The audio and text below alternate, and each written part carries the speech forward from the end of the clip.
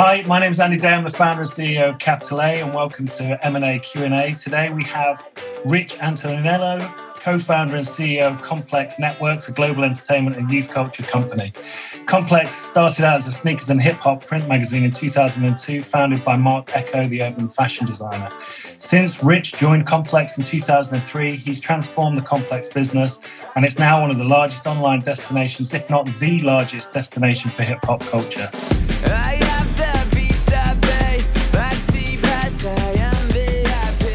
The company produces some of the most recognizable content on YouTube. Their Hot Ones show, created by their First We Feast brand, is watched by millions. Literally, each episode is watched by millions of people within hours of dropping. It's even spawned its own hot sauce products. Complex has acquired a number of brands over the years. Pigeons and Planes, Soul Collector and Collider. We'll get into some of those acquisitions a little later, but that's not even their most interesting part of their M&A credentials. Rich has also raised over $35 million in funding for Complex and has been acquired by a joint venture between Hearst and Verizon, and has just recently announced that they'll be acquired by BuzzFeed so they can list on the stock market via a SPAC. We've not even scratched the surface yet of the Complex universe, having launched ComplexCon in 2016, which is an amazing mix of media and brands and conference in Los Angeles. They went on to launch during the COVID lockdown ComplexLand, which is a metaverse event and destination for fashionistas. I don't think I've been this excited about a guest on M&A Q&A, but the Complex media journey is one I've watched over the years and always been in awe of the tenacity and constant reinvention of the content output. Rich, welcome. How are you doing?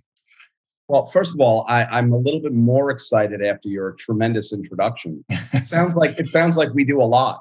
So we're rather excited about anytime we get a chance to talk about how different we are and how in front of the market we have been consistently for 20 years. We love that opportunity.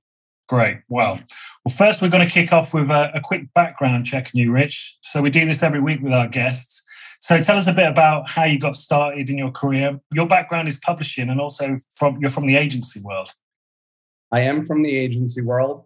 I was lucky enough to start at Saatchi & Saatchi in 1993, back when they were kind of the largest global advertising agency in the world at that time. And not only did I get a chance to work on some unbelievable brands, I launched Goldschlager, I worked on Paddington Liquors, but at the same time, I also worked on Procter & Gamble, and I worked on their flagship Tide. So to say that basically I got a couple of years of experience, I always say I got my MBA because they pay you so little, it's like you're paying them to work. And I got to work with some of the best brands and smartest minds in the world. And that propelled me to really fall in love with brand narrative and storytelling, not so much the media and the audience side, but the combination of the science and the art, which then led me to wanting to go into publishing. Yeah, so I mean, it's quite a drastic jump, isn't it, from where you were into the publishing? So I'd really like to get stuck into that transition of how you went into. Wise. Sorry? Especially paycheck-wise. Well, it went up or it went down? Oh, it went significantly up, but yes. Okay, so yeah, let's get stuck into that transition. So you're the agency guy, you're working with all of these brands, and then you're suddenly in the lead role, it seems, at Complex. What was the deal here? What was the conversation that you had with Marc Ecko about you joining Complex as CEO? Well, Ecko Unlimited was run by Marc, his twin sister Marcy, and this guy Seth Gersberg. And I was at National Geographic, and I had just finished launching Adventure Magazine for them very successfully. And I ran into Ecko's VP of marketing, this guy, Rob Weinstein, who was like, you have to meet Marc and Seth. And I met Marc and Seth. We ended up having a screaming match for about 3.5 hours about everything they did wrong with the first couple of issues, but how smart the idea of the concentric circles of subcultures moving to the middle. And nobody had ever really kind of taken what their concept was, but really solidified it and been like, okay, here's how you operationalize that. Mm-hmm. And after some of those hours, we decided that it would be a very good idea if we worked together. So came on and we radically changed everything that they were doing because, look, these were fashion guys who didn't understand the publishing industry. And to say that the publishing industry is a both complicated and very insular type of situation, that is the understatement of the world, especially back then. And the bottom line is we had such an opportunity because really nobody was, let's talk about the qualitative side for a second. Really everybody was still either super small niche verticalized topics or large scale ubiquitous topic, like just everybody. And my viewpoint is we could aggregate a whole bunch of these verticalized voices that are all tied together by hip hop as a culture, sneakers, design, art, shopping, and the music, of course. And if you tied all those together, you could have the scale of the large scale companies, but the authenticity and credibility of the small verticalized. And all of those topics also disproportionately were moving from the periphery to the middle, where they influenced all of youth culture. So we were just well ahead of the curve, and we just needed to put that together and package it correctly to the brands and the advertisers, as well as grow the verticalized conversations to the communities and audience that is out there. So obviously you got a lot of those ideas while you were working in advertising, but how did you make that jump into Nat Geo even, and then get those learnings from putting a print magazine out for Nat Geo and then moving on to Complex? Well, I was very lucky for teams when I was at Wenner Media working at Rolling Stone Men's Journal. I had bosses that let me probably take on responsibilities that were 5 or 10 years ahead of the curve, lead some very creative brand first opportunities rather than audience buys, liaison a great deal with the editorial teams. So, in the mid to late 90s, there weren't a whole lot of salespeople that had opportunities to have a lot of exposure to the editorial side. I was lucky enough to do that, because I understood and cared about the editorial product, not just the audience numbers, but I had bosses that encouraged that as an opportunity and allowed me to really grow and probably get experience that, like I said, is 5 or 10 years ahead of where most people were at that time, which enabled me to be in a situation where at 30 years old, I was ready to run all of Complex from both sides of the product. Right. So usually that's divided by what they call the Chinese wall, isn't it? So you were able to reach through to editorial, probably because you're a New Yorker. You just said that you were really over-opinionated before we went live. So how did that happen? Because that's supposed to never happen.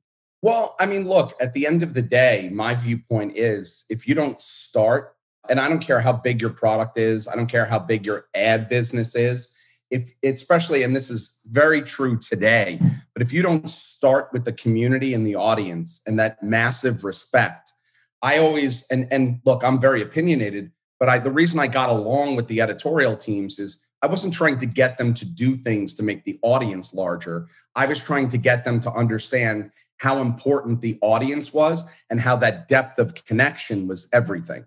My viewpoint is the deeper the connection from the content that is being developed, irrespective of format, and the community is, and the audience is the more layers of revenue you can put on. It's a very simple concept. It's just, I've always believed in community. It's a very hot thing to talk about now. I've been talking about that for 25 years, though. That's been my pitch from day one. And my viewpoint is content, the better and the more balanced the content is. Like Complex is the prism. We can take all of the verticalized topics of no matter how hardcore sneakers, art, design, music is, and make it relevant to the masses. Or the prism works the other way. We can take a very mass topic and make it very verticalized through our lens. And to me, the greatest brands in the world, not just businesses, but brands, have that incredible deep connection. You could layer multiple revenue streams on, and it's a value exchange from the community to the brand, which creates and begets the best business possible. Right. It's a very simple formula.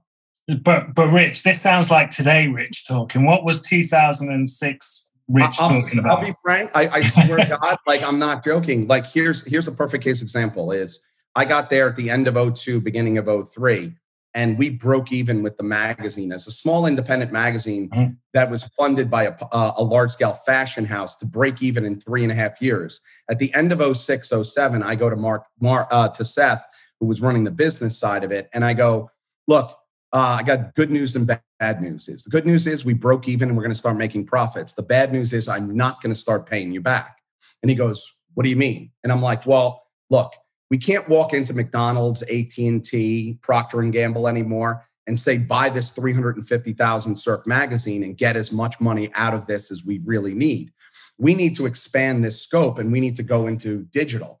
And I don't know if you remember '06, but digital was either massive portals, AOL and Yahoo, or verticalized, like very, very niche sites that were either in ubiquitous ad networks or just independently represented. My viewpoint was there's a happy medium there. Is if you organize a whole bunch of verticalized topics, you will have the scale for the advertising side, but they can remain independent to the audience side. This way, you're not reinventing the wheel. You're just kind of fishing where the fish are.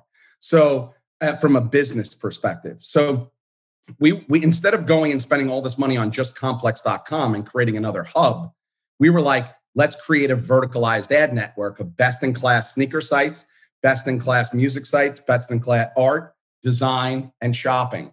And we launched the vertical ad network of Complex Networks at that time. By the way, all of this thought process is exactly the same. The words we might have honed them here and there, and basically the outside world understands it to be true now. Yeah. But nobody was running that business model when we came up with it. No, and I can vouch for that actually, Rich, having followed the sort of transformations that Complex has made over the years. So I launched a music website called Gigwise.com in 2002 as well. So we kind of went along a similar journey. And through some of that, I would always sort of keep an eye on what Complex was doing. So one of the things I know you've talked about quite a lot before was your battle with YouTube, for instance, and trying to keep revenues within your own sales network rather than being, like you say, farmed out and just being some part of an ad network and everybody controlling your revenue. And we were keen to do the same sort of thing as well. So definitely got full understanding of that. So just to sort of wind it back a bit, around 2007, 2008, then you're already producing about a quarter of the revenues that the magazine was producing. Is that right? And then you've grown it out. At that time, the magazine versus digital was probably about 65-35 print to digital. Right. The digital had really gone like this. Unfortunately, at right around 07, 08, Echo's business, the Rhino, the fashion side of it, streetwear was taking a down hit. They had gone into brick and mortar retail. That was taking a down hit. And then 2008 happened. Yeah. So our business is going like this. Theirs is going like that. I saw it as an opportunity to fund our business, allow them to get some cash. And we went out and raised capital from Excel Partners and Austin Ventures. Right. Very little. It was about $7 million worth of capital. It was basically working capital with a little bit of investment, right? And when that allowed us to break free and not have to be a smaller subsidiary of Echo, but an independent publisher in a true sense, and allowed us to be much more aggressive in the marketplace. And that set us up to really kind of get through the very challenging time of 8, 9, and 10. Okay, so we're going to go into a bit of that in a bit more detail later on. But so basically at this point, you raised some capital and you used that to buy out Mark's business that was the majority share. We bought out all of Seth at that time and a little bit of the money we owed to Echo the entity in general. Mark stayed on with me as we went forward as he went from an investor to a board member. So he stayed on with me in that respect. And then Excel and AV took spots as our venture backers going forward. Right. Okay, cool. So just at that point then, I mean, you obviously had a lot of vision for where you were going early on. What were you thinking at that point? Were you thinking we're going to shoot for the stars? We're going to become a unicorn? And what was... we kind of got a little lucky there, which everybody has to, is organizing all of these best-in-class vertical voices. The one thing I didn't see coming was social networks. And what social networks did is really democratize. So instead of those large-scale portals, that was what people didn't understand is those social networks were the beginning of the end of the portals, right? You no longer needed to be everything to everybody. You wanted a best-in-class version. And the social networks allowed those people to reach every one of their verticalized communities. You didn't need the scale of a large-scale platform. Those were usurped by the social networks. And they disproportionately opened the door for sites like Nice Kicks and Soul Collector and, Complex, really, and Nah Right from the music perspective. So what our discipline in going after the best voices previously and organizing our ad network, what we didn't see was they were going to have a massive influx of scale added to them because of the social networks. And then that enabled us to go, wait a second, if we have this much power in the marketplace, impact and influence with youth culture, now because of the scale of the entirety, all the boats rising together, and we basically had all of the most meaningful sites in the world from a youth culture perspective at that point. Mm-hmm. I was like, how do we do it? So how do we remain relevant? So our big push at the end of 11 into 12 was, let's go hard into video.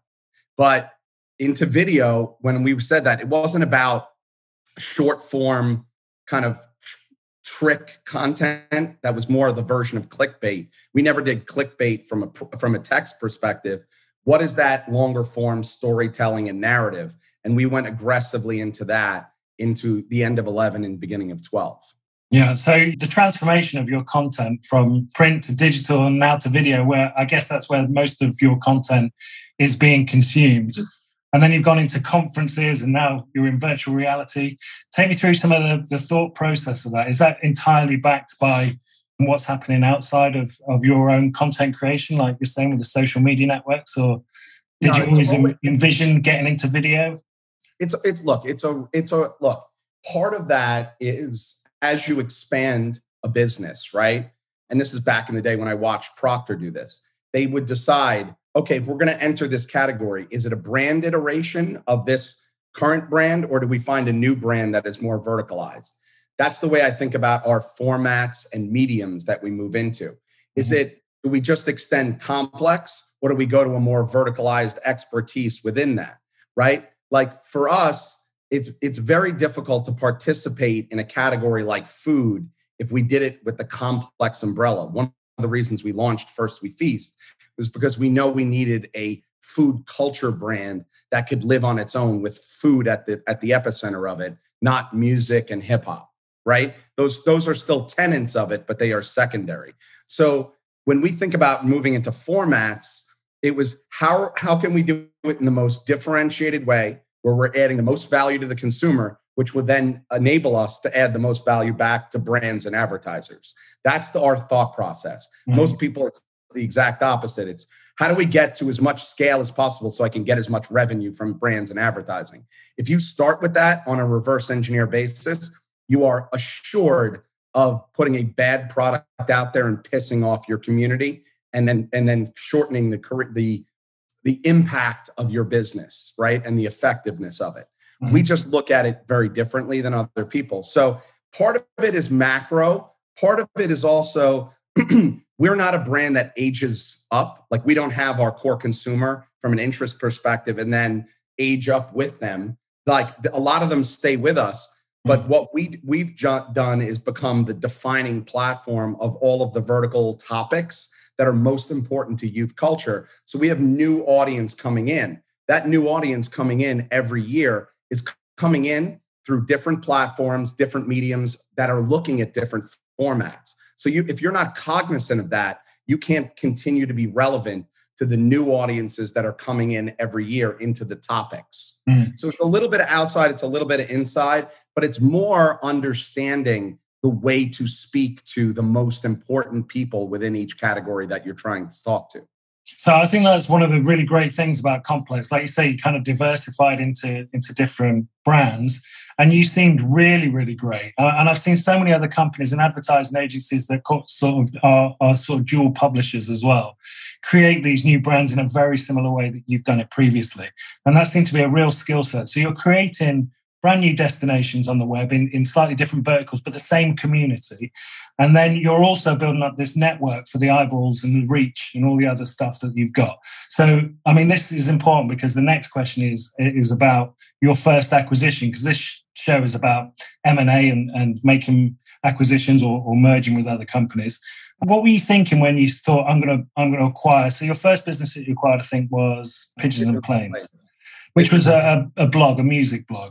Why did you go from putting, these other destinations that were cool into your network and being so good at creating your own to actually spending money on somebody else's business? We looked at, it's not just looking at music and then going, how do we add more scale to music? That's not the way. It's, again, if you put the audience first, the one thing, we were better at reviewing music or doing deep dives on talent from a content and storytelling basis than anybody else.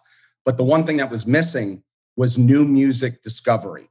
Wow. So when we evaluated music, all the layers of music and all the entry points from the community, what was missing? What was missing was music discovery. And what Jacob was doing at Pigeons and Planes, basically he was running an A&R business as a music blog. And it was across all types of music and content.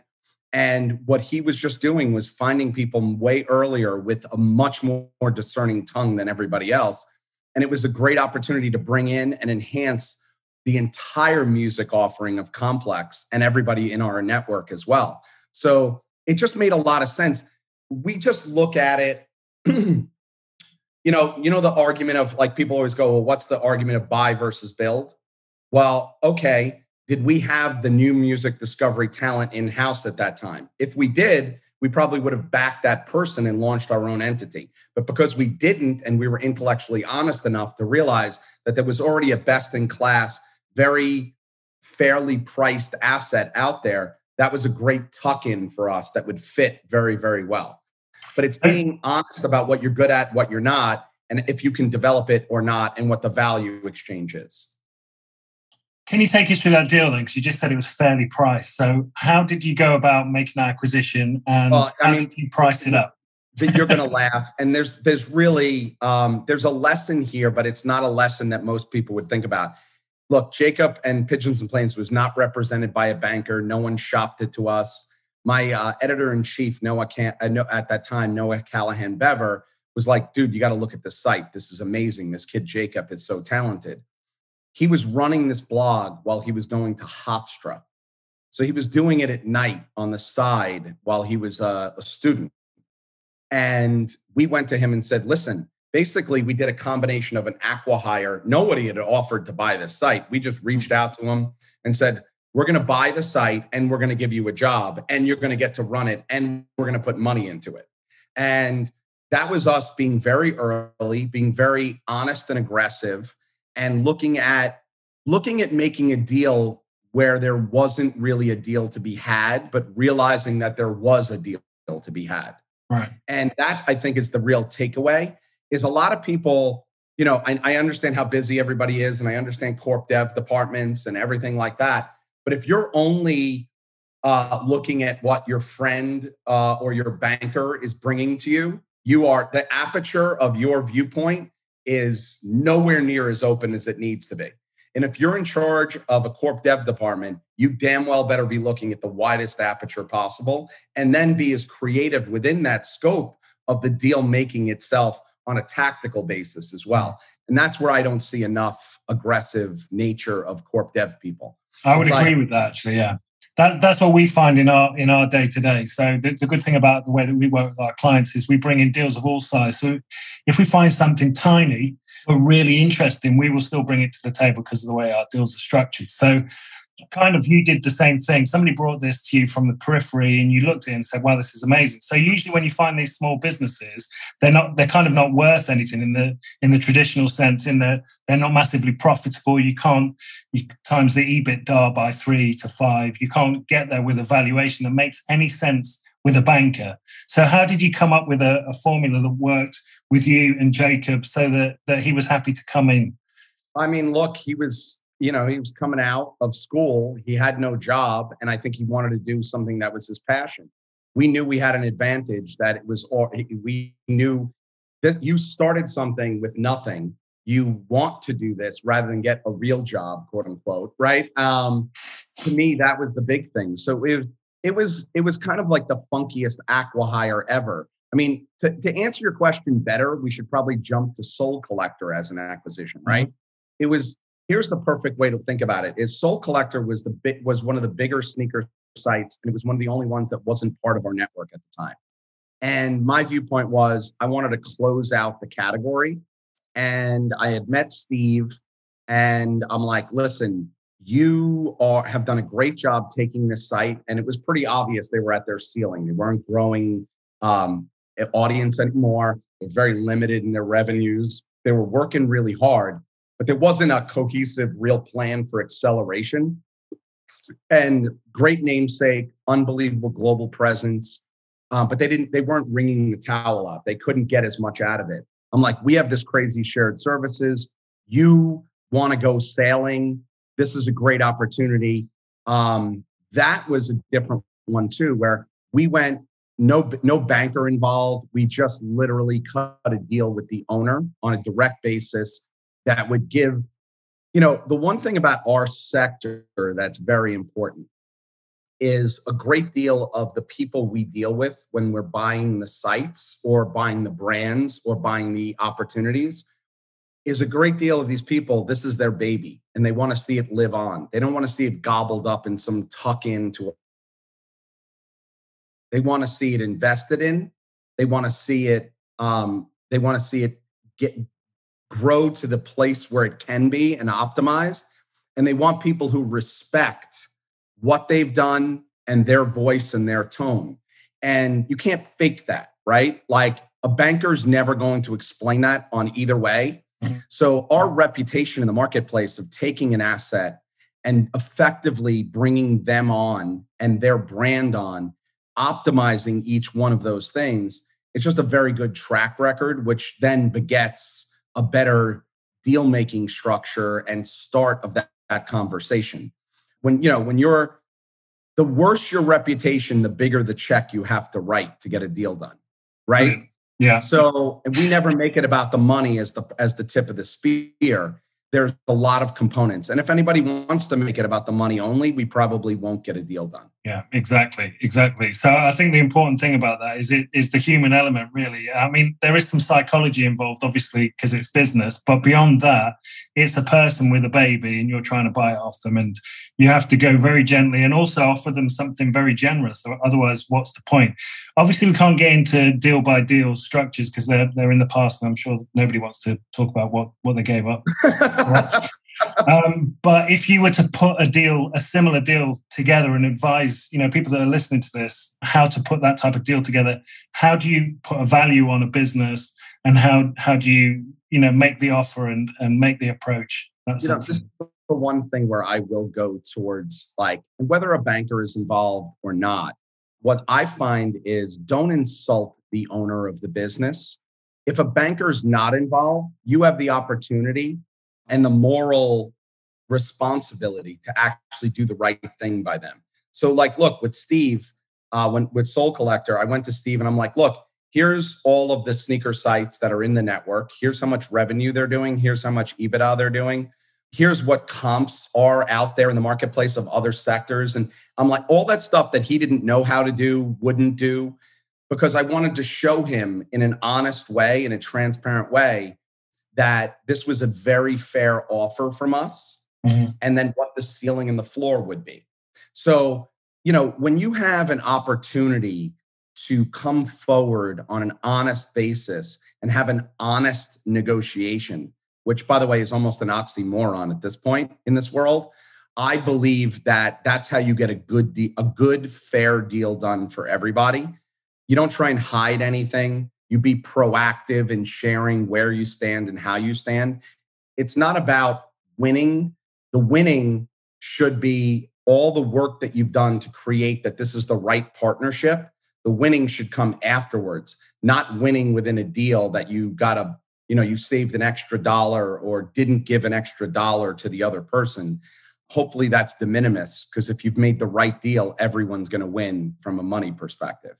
And so when you had that honest conversation, how did that go down in the physical world? Did you both sit at a table in a room and bash We did. And I walked him through it and I said, listen, ask any questions. I'll explain it to you if you want. And then this way you are also armed if and when you go talk to a lawyer or another banker, they can validate that I'm being honest with you. Brilliant, brilliant. Yeah, I would advise anybody to try that approach, to get somebody to sit down once you've got the deal on the table, to just discuss it face to face and deal with anybody's questions there. So 100%.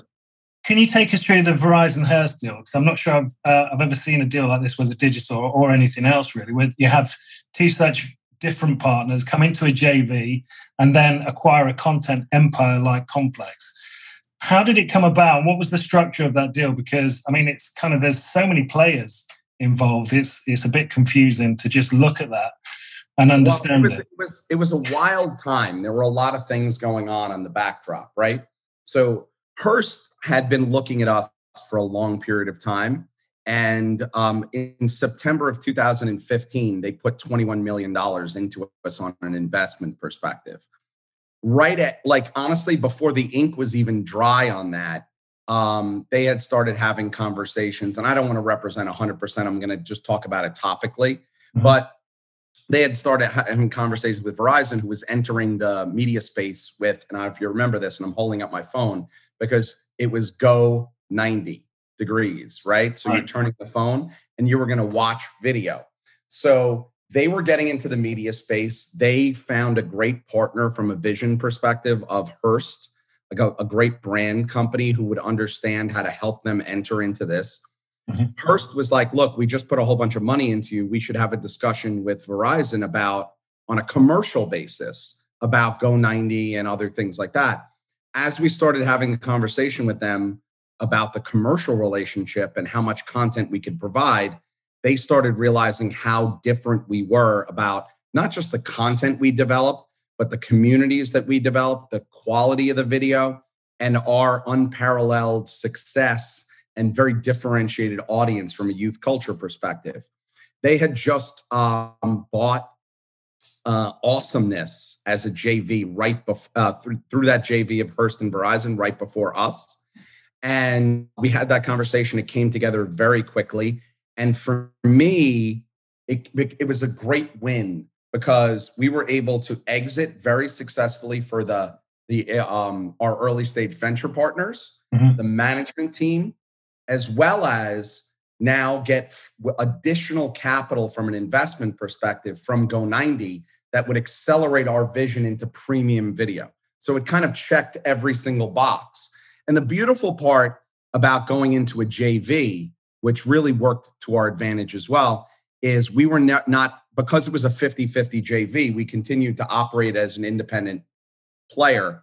We never integrated into Hearst or integrated into Verizon.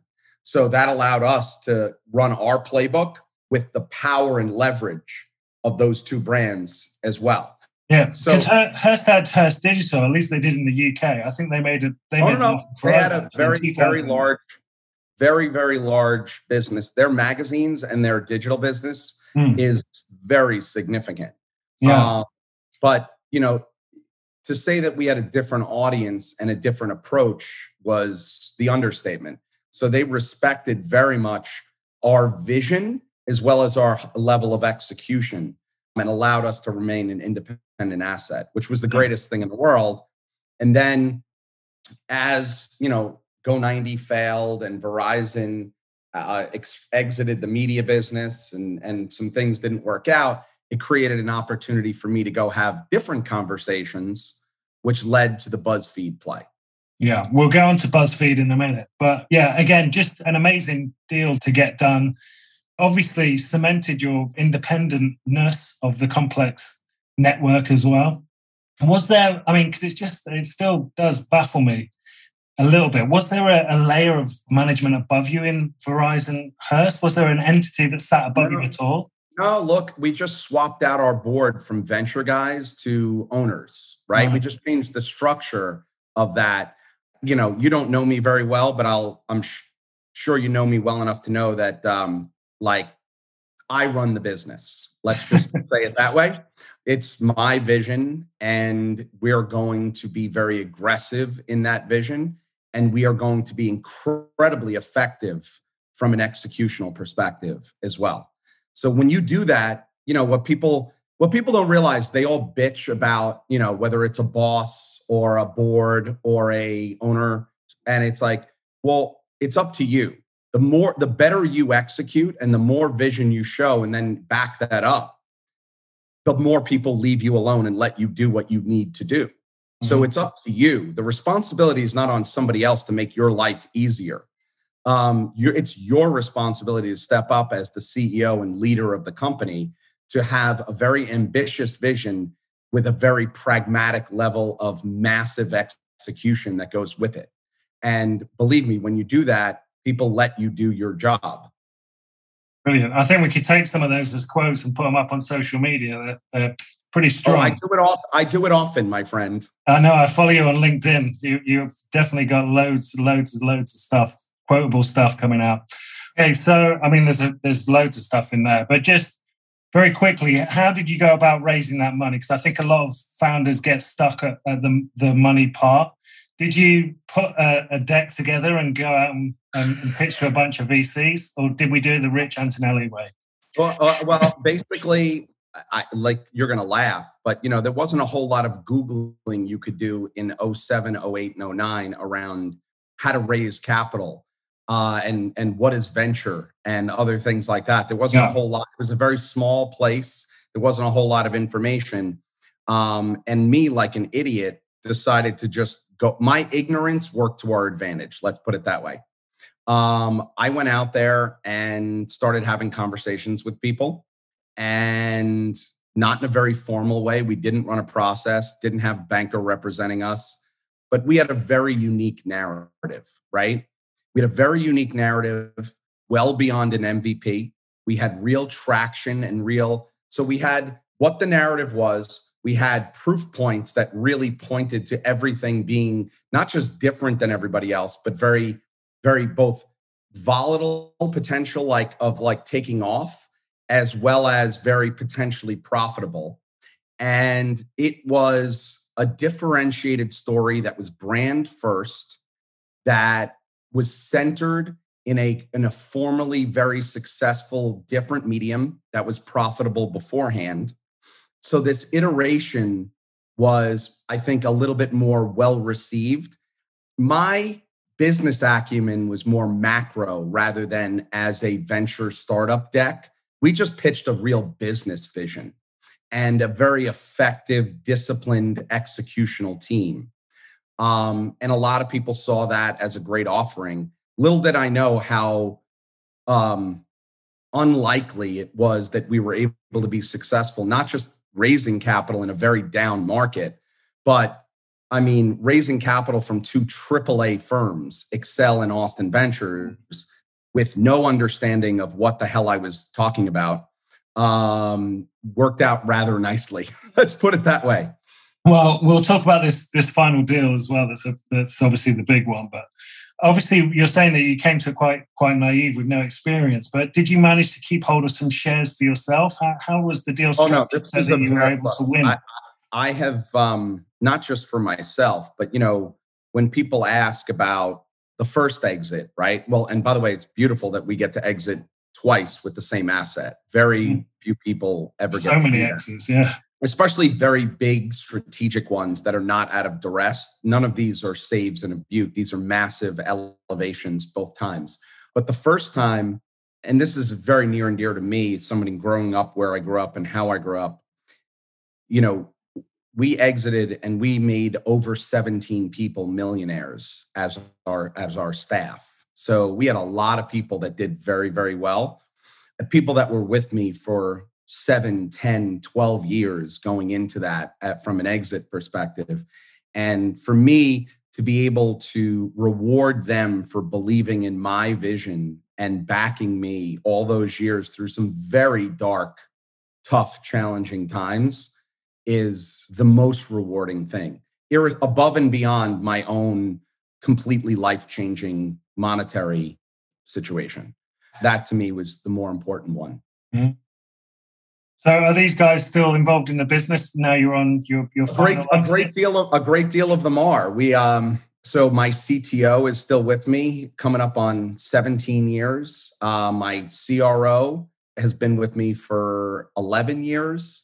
My who else? I mean, we have quite a list of people that are still with us through all of these different iterations, all of these different ownership structures. That level of continuity is something that not only I can't ever say how much I appreciate these people, but I think it's a big reason why we've been able to successfully iterate this company. Not just me, but have a team that's been there, done that, knows how to do it, believes in that, and can convey that to their teams with a level of confidence that is unparalleled, is why you can continue to iterate. Mm-hmm. Yeah, I think it's a fantastic story, and it's not over yet. So let's come right up today. In June, BuzzFeed announced that it was buying Complex, which I've got to admit, was a massive surprise to me. It seemed like a really unlikely match, but they are acquiring you as part of a deal to get them listed via a SPAC. So what can you tell us about the structure of that deal? Well, let me tell you about the strategy. I can't honestly speak to the structure for a lot of reasons. We're waiting for SEC approval and all of those things to occur. So I'm very limited in what I could say about that. But let me say this. It actually shouldn't come as much of a surprise. And let me walk you through why. Yeah, please do.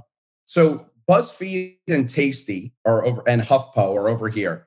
Very like millennial and Gen Z audiences, but in a very different way. They're very audience focused, very scale focused.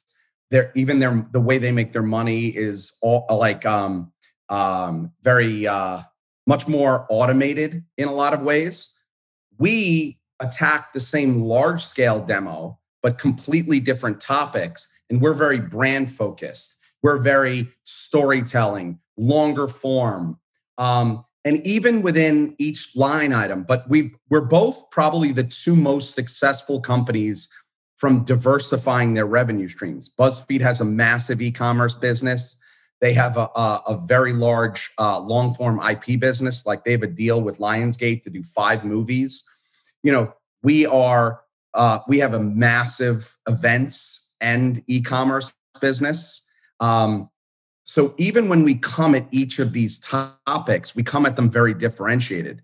A lot of their business on the e-com side is an automated play of, lead gen and other things like that. We're like, here's Hot Ones and you can buy hot sauce, or here's ComplexCon and you could buy, here's a whole bunch of hoodies and sweatshirts and hats from the best up and coming artists that are super premium on a brand side of things. So the complementary nature is, well, wait a second. If we could take even 30% of their best practices and apply that to our brand side, and they can take 30% of our brand side and apply it to their audience base, what can we do together? Think of it as a holdco, right? Mm-hmm. That now will have best-in-class shared services in the most premium brand way, all the way to the most premium audience development on that side of things as well. So that to me is the future of media, not trying to force one large entity, but a holdco play where each vertical property can win on the content side of things and have the best-in-class shared services to tap into at the right ratios for their business. So is the idea to keep these two brands completely apart going forward? From an editorial perspective, yes. Every single brand within the portfolio, because they have every single one of those brands is run as an independent player from a content development perspective and all the content. But then there's shared services in sales, audience development, social, long form IP development, events, and what is the application to each of those within each one. And that's the way it's going to be run overall. Right. So, and by the way, I just want to say this: like Jonah is one of the smartest people I've ever met in my entire life. So now you've got all of these brands in one sort of holding co. Are there any more plans for acquisitions? Are you together, you and Jonas, looking to go out and find even more businesses to plug into the BuzzFlex monster? That could be the understatement of the year. Right. Wow. Okay. So we're going to stay tuned for some more exciting developments coming from you guys. And what's the future? Jonah is obviously a great leader himself of his business, but what's the future of you within this new entity Are you going to be the CEO until right till the end when everybody's burning down in a nuclear apocalypse? There's still a version of you going? I guess you missed that part. I'm exiting from an operational perspective. Wow. Okay. So I have a long-term consulting gig to continue to work with Jonah and Christian, who'll be elevated. And I'm going to be very involved on the strategic side of things, both on the corp dev as well as large-scale partnerships, and gives me the opportunity to continue to be very involved with the entire portfolio, as well as do some other things in other fields that I'm very interested in right now, such as blockchain, NFTs, long form, the world. What people don't understand what's going on with DAOs, NFTs, and crypto is the complete redefinition of the IP world. So we're very excited about where everything is going. Wow. That also sounds, the delivery was a little bit cryptic as well. So you're keeping us interested for the long term to see where you go. I can't really see you retiring shyly off. Well, I'm not retiring. I'm not going anywhere. It's, I'm just changing the allocation of time and opening the aperture of what my interests are and where I can impact. That's all. Great. I mean, it sounds really, really exciting. So yeah, everybody keep their eyes peeled to see what happens next. So finally, before we close, what advice would you give to anyone who's listening to this podcast? So these guys are mostly agency and media people. And personally, I talk a lot about sort of this 360 agency media products approach that Complex have done. And you talked about BuzzFeed doing it as well. And you guys have really smashed it. Is there anything that you can say to these guys about how to get from a smaller agency or a little digital publisher to building an empire within their verticals? Yeah, it's going to sound weird, but it's a little bit of overall business acumen, but combined with more of a personal approach. The thing that I have seen is we addressed lightly before reverse engineering businesses. Mm-hmm. There's a lot of people who are like, okay, well, this is what worked for somebody else. I'm just going to replicate that for me. And this kind of checking a box, like not every brand is going to fit into the metaverse. Don't just have that. Like, here's our metaverse box that I now check. Here's our crypto box that I now check. Does your brand and audience play in a space? How do you do it in a differentiated way? And how do you do it on a true value exchange to the end of the audience? For me, I'm always blown away when people learn just enough about something to participate in it. As a leader, you're supposed to become an expert in something so you understand how to enter it in a differentiated way and create a moat that is defensible and creates long-term enterprise value. And I find today too many people are dipping toes in pools rather than jumping in, learning, understanding, and being strategic. Just participating is not enough. And honestly, very often you lose focus, you dilute your offering, you piss your audience off. For me, it's do less, way better, and learn ahead of time, be strategic, and you don't let the marketplace dictate what you do and how you enter and when you enter. You let your quality of idea, thought process, level of execution, and that's when you notice we're early. I have a philosophy. You'd rather be early and better than first or best. A combination of early and better is the best in the world right now on this very fast-moving world. Like every sector is so fast, right? Mm-hmm. And it's changing. So when something changes so fast, that means your window to exploit it is very small. That means being best, you're never going to get an opportunity to potentially maximize all of that value. But being first means that you might not have a very good margin on your product or other things like that. My viewpoint is be very early and be way better than other people. And that's the better that it allows you to optimize in these smaller windows and iterate more quickly. Instead of trying to be perfect, you're better. And instead of trying to be first, you're early, but differentiated strategically. Mm-hmm. And to me, that just makes a whole lot of sense. Yeah, I mean, that's just amazing business advice that goes right across the board for everything. Okay, so tell us how we can stay in touch with you. Where can we follow you? You're doing stuff like all of these new changes that are coming up. Where can we find out about what you're doing? The two best places and the two best ways to get me are connect with me on LinkedIn, just Richard Antonello, and also on Twitter @RichAntonello, and just follow me there. And if you have something very interesting to say, we'll connect and you can DM me. Those are probably the two best platforms. It's where I say the most and I'm the most active. That's my bag. All right, brilliant. Thank you so much, Rich, for being a guest. It's been absolutely fantastic chat.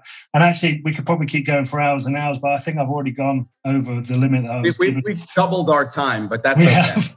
We have, and I'm truly, truly grateful. It's been absolutely brilliant. I've really enjoyed it, and I hope the listeners have too. So thank you very much. And if you're listening to this, make sure you do subscribe, and we'll see you soon. Thank you so much.